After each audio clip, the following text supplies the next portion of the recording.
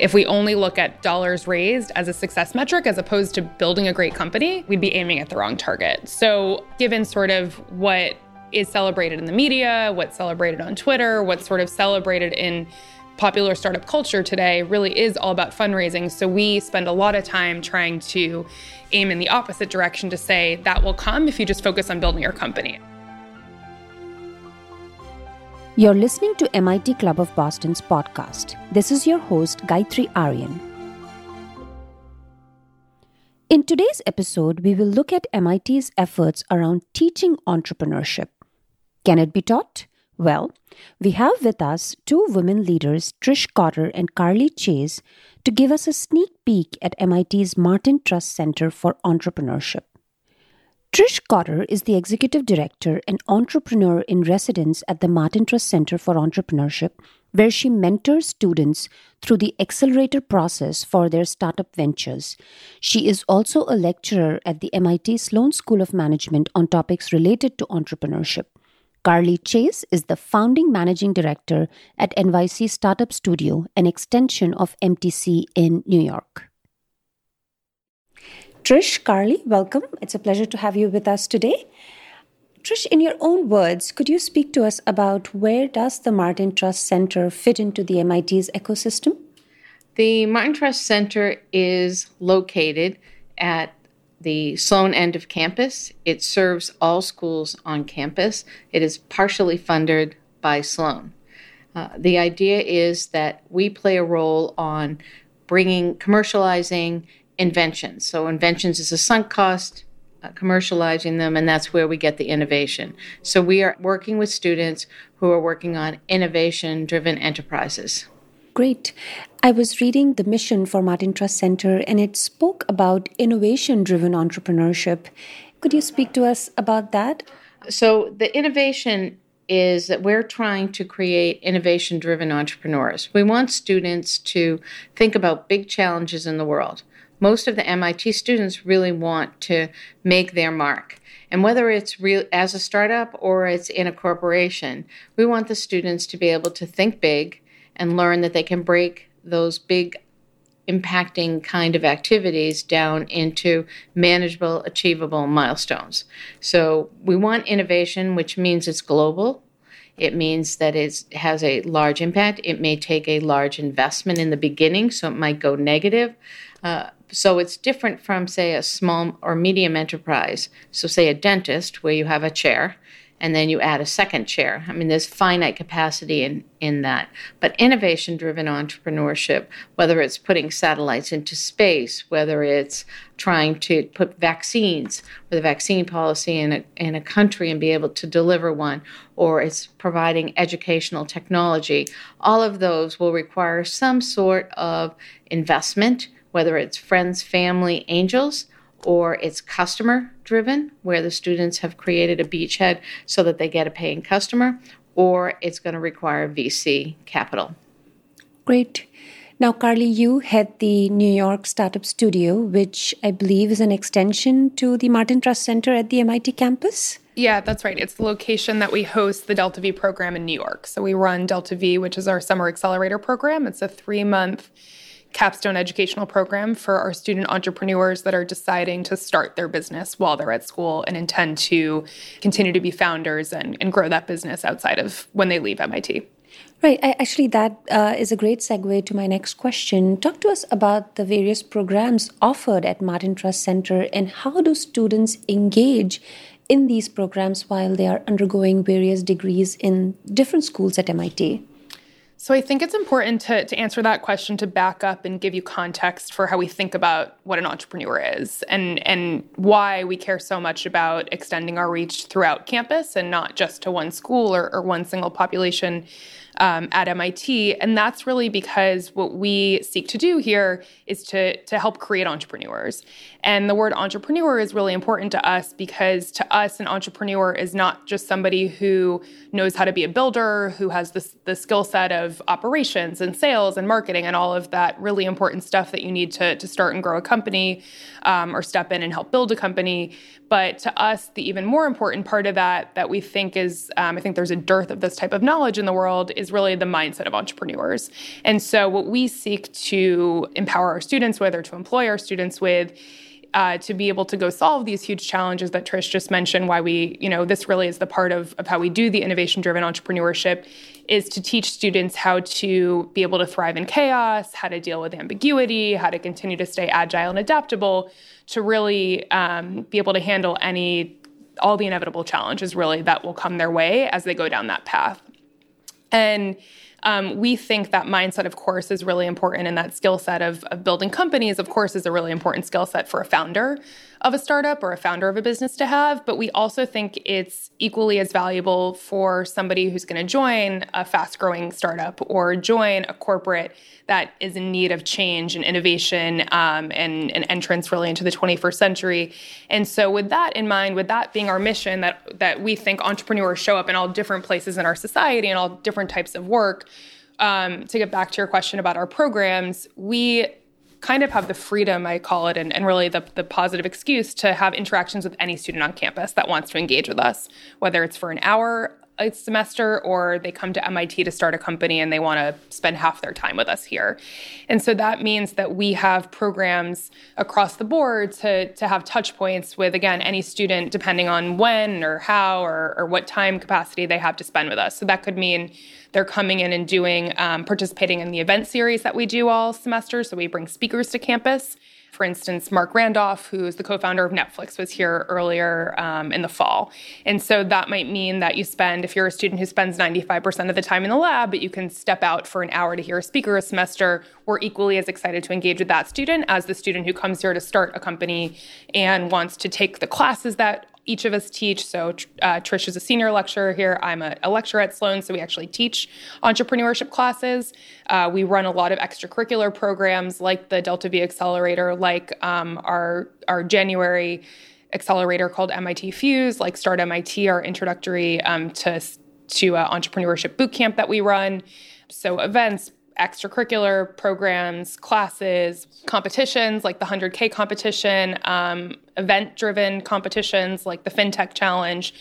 So really, we have, if you were to look at our website and see all the things that we do, we have all these different programs and touch points, and it's really a mouthful. But again, that's all in the mission to really serve any student on campus, regardless of their intention, to help them learn how to be entrepreneurs. Yeah, quite a few flavors there for students to choose from.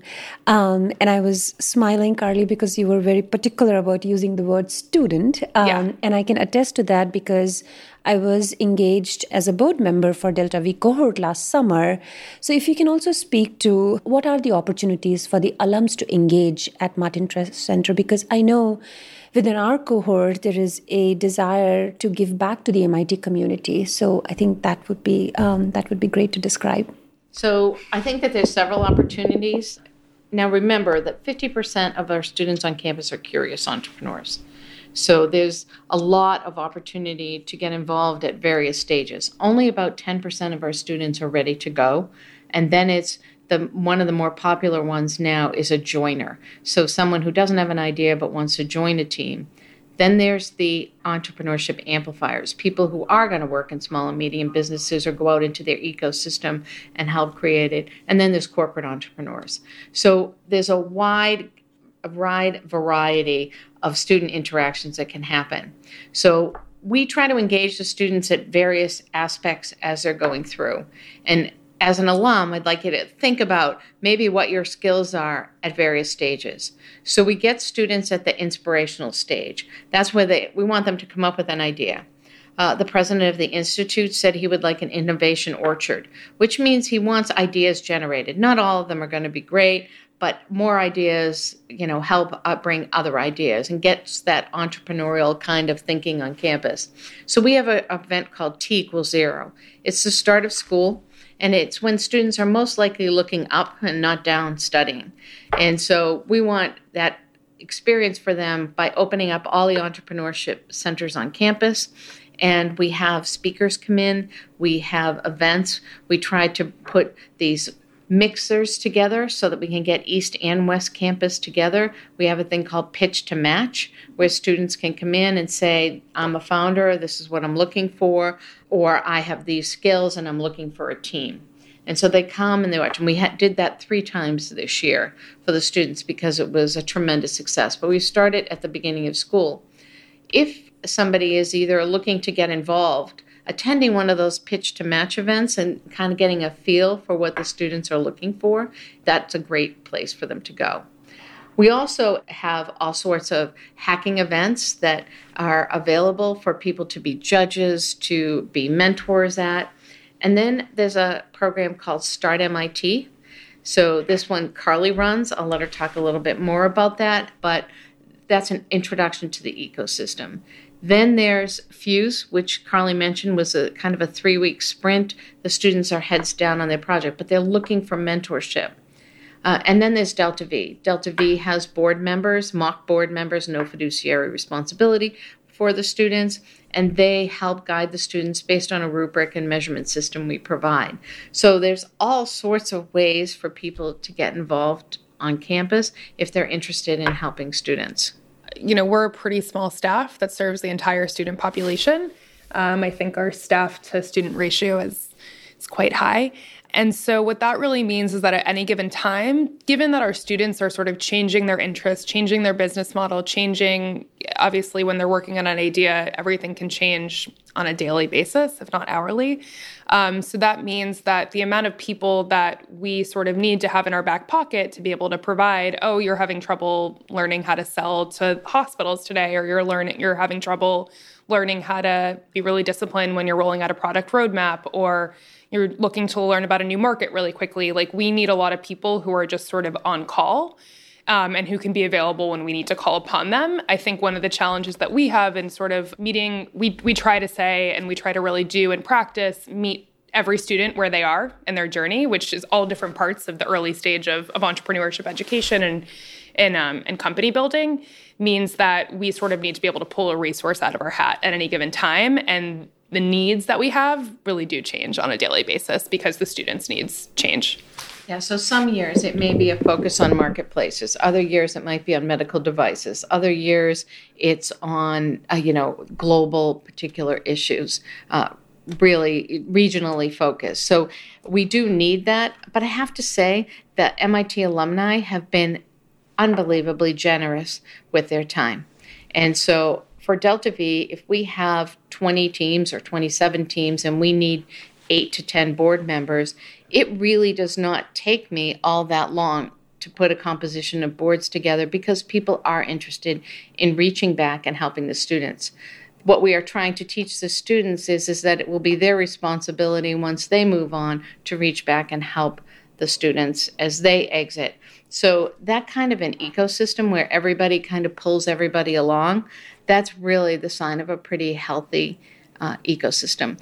The last point I will make is that our programs most of them are co-sponsored by the Dean of Sloan and the Dean of Engineering, so that there's messaging across campus to everyone that whether it's Start MIT or it's Delta V, these are programs both supported by and endorsed by both sides of campus. That's great. And I can attest to the Delta V, cohort last summer and the diversity of the board members, and I would say even the diversity of the teams that were engaged. I mean, we had folks doing biotech work versus, real estate innovation. So I think that was phenomenal, and goes back to your point, Carly, where you're really trying to give guidance how to be an entrepreneur, irrespective of the vertical or the work that you're trying to kick off. We are industry agnostic.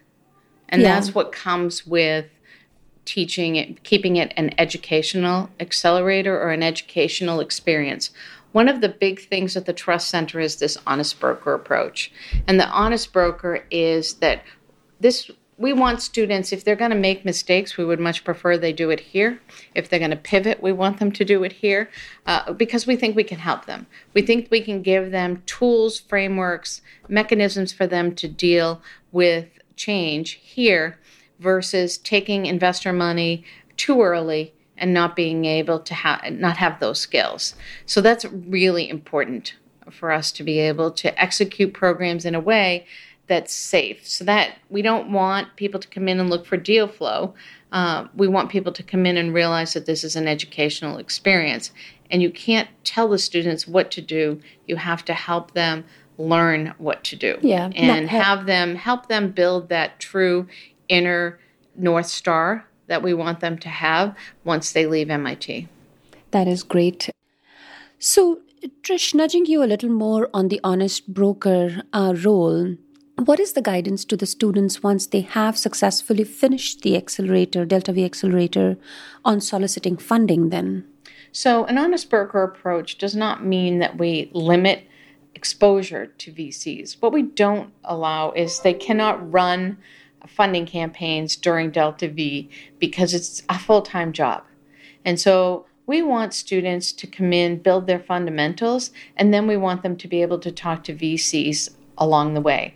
So what we'll do is we will introduce them in mock pitches during the summer, and we'll have socials, things along that nature that will introduce people to VCs who have worked with us, that understand that the students may not have all the answers, that they may take a risk that may not be appropriate, but we'd rather they took it here. So they're not taking their money. While they're in Delta V, they're building relationships, because we don't want the first time they're meeting a VC to be the time that they're pitching their company. We want them to be able to build the skills to be able to look at, where should I take money?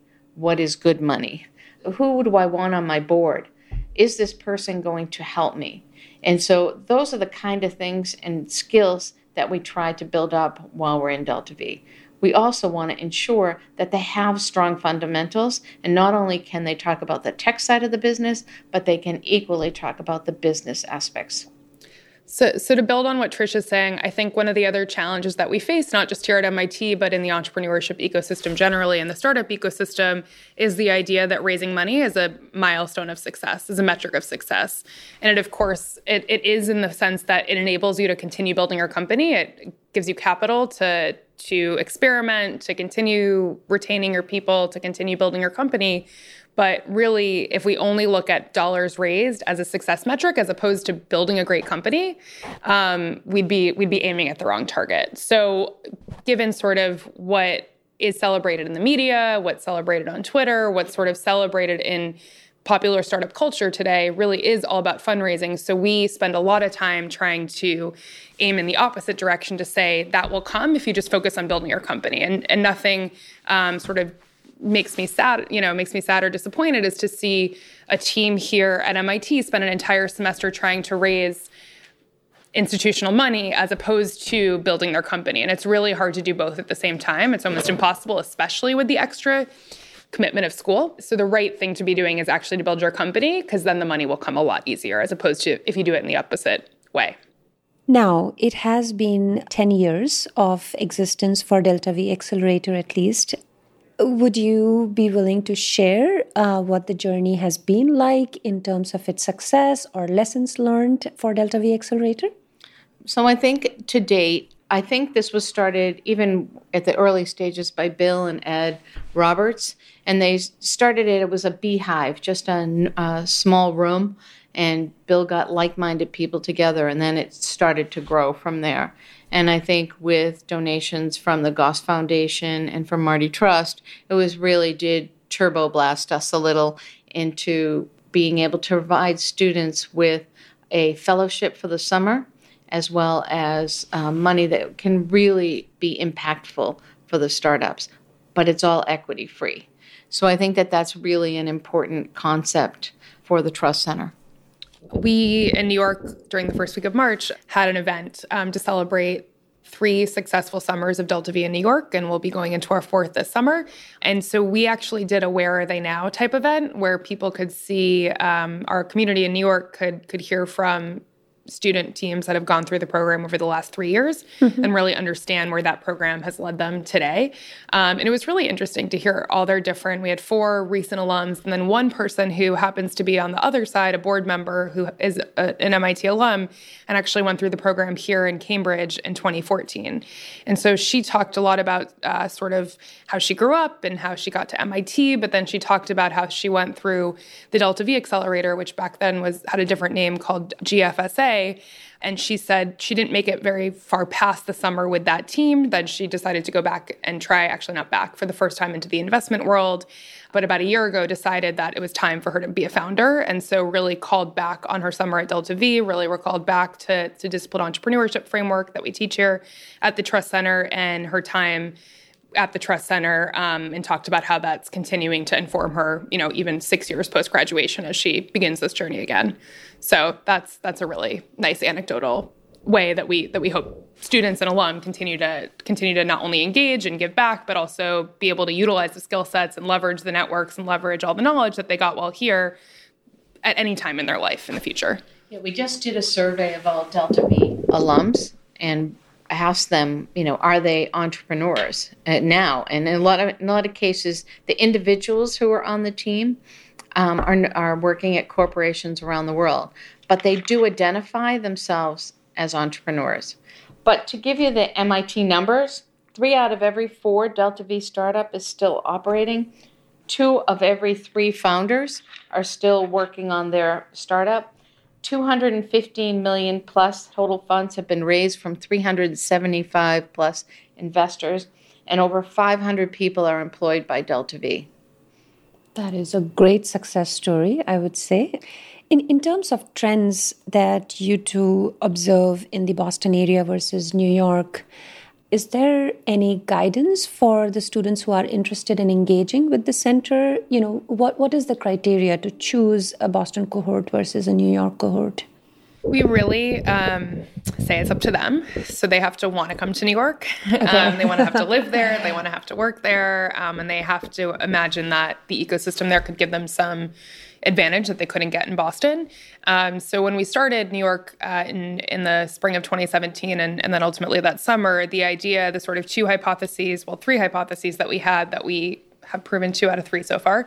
One is that bringing students to New York could give them an enhanced educational experience. And so that's because of certain sectors that New York is strong in, like financial services, media, real estate, fashion. And I think given that tech has now really sort of attacked every single part of our economy and every single sector, that just the diversity of businesses that students are starting and the types of industries that we're seeing being tackled in Delta V has continued to diversify over the years. And so that was one idea for New York, that maybe we could bring teams that were working in industries that were stronger in New York than elsewhere, that they would get an advantage there. Also, just slightly different pace right there, a little bit faster, more Fortune 500 companies there, so more clients to talk to if you're a B2B company or potentially partners, different talent pool. So that really was one of the hypotheses that really has come true. Students really have seen an advantage that located in New York, but also it's a single program with 2 locations. So any team that is located in Cambridge for the summer can come visit, can get access to any of the resources that the New York teams can get. And then the other 2 hypotheses, I think the second one goes back to the previous question is, did we have a community of people that would support us in the same way in New York that do here in Cambridge? And the answer to that is an unbelievable yes. I've been completely overwhelmed with the community in New York and have an email list of over 650 people who have sort of raised their hand and said, put me on deck or asked me to be a resource in this capacity. And I really can say, as the person who solely really runs that program, I can't do it without all of the support of the alums and the New York ecosystem in a greater capacity. And then the third question for us, which we have not yet proved out, is could we make it a financially sustainable venture? Could it exist on its own to continue? So that is something we're still have an open question with and also welcome the alumni community to help us out with too.